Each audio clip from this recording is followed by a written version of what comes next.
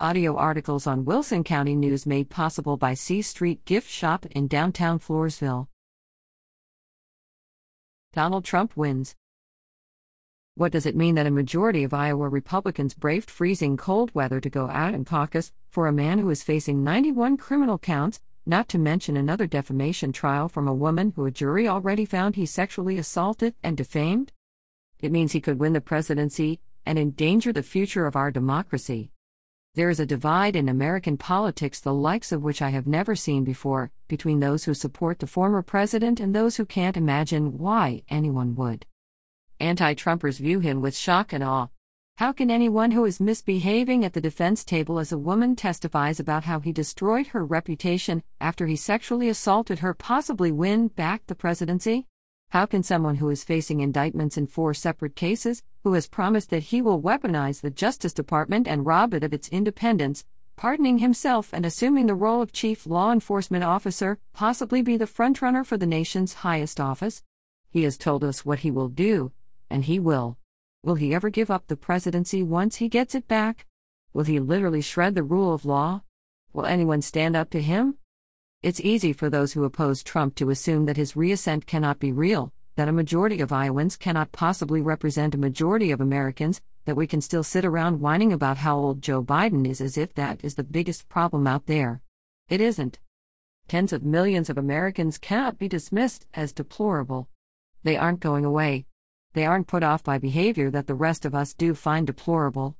They see things from an entirely different perspective, one that we somehow need to bridge literally and figuratively to save our democracy.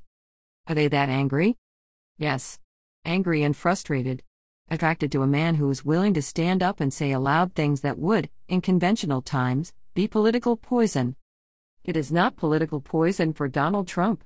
It will not defeat him. Offered the choice of Nikki Haley, a candidate who, in conventional times, would be the most electable of the Republican field, Iowans overwhelmingly chose Trump. Will New Hampshire voters do the same? Don't bet against it. Will California voters deliver their votes to him to secure the nomination? Right now he is way ahead. These are not conventional times. It is very scary to be so divided.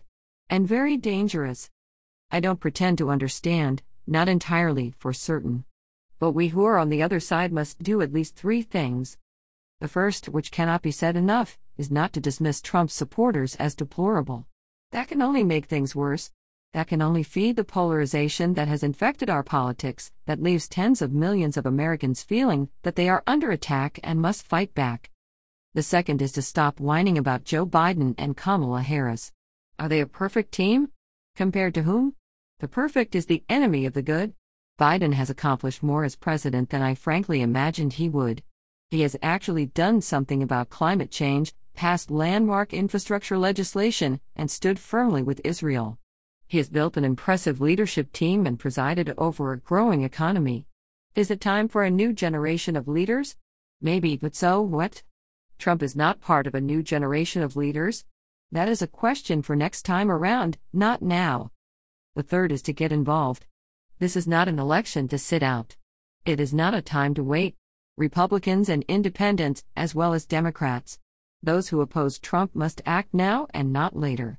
The existential threat that Trump poses for our democracy must be met with positive engagement in politics, not with disgust. Someone else is not going to stop the enthusiasm motivating the MAGA movement.